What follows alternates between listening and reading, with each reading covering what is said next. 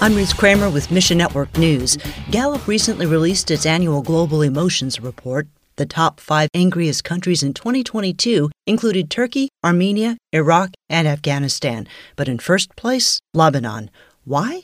Lebanon is reeling from one crisis after another. Plummeting currency value, terrorism, a presidential power vacuum, and severe shortages on fuel, food, and medicine. Nuna with Triumph at Mercy Lebanon says young people especially feel the strain. The mental health of the youth is incredibly disturbed.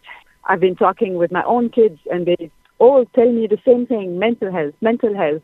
All our friends, people in their classes, in their neighbors, everyone has a mental health problem. Lebanese believers with Triumph at Mercy Lebanon meet people in their anger and provide aid and the hope of Christ. Continue to pray for peace. And last week marked the 12-year anniversary of Egypt's Arab Spring Revolution. Mass protests led to then-President Hosni Mubarak's ouster and several years of chaos. Christians saw record-level persecution when the Muslim Brotherhood came to power. Today, as in most countries, the average Egyptian complains about inflation and a struggling economy. MENA Leadership Center's Fadi Sharaya says, yes, prices are going crazy, but at the same time, I can see positive things happening.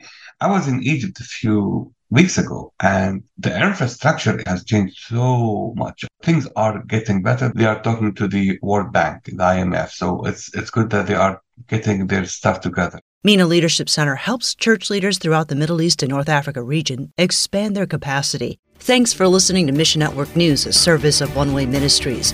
We're listener-supported by people just like you.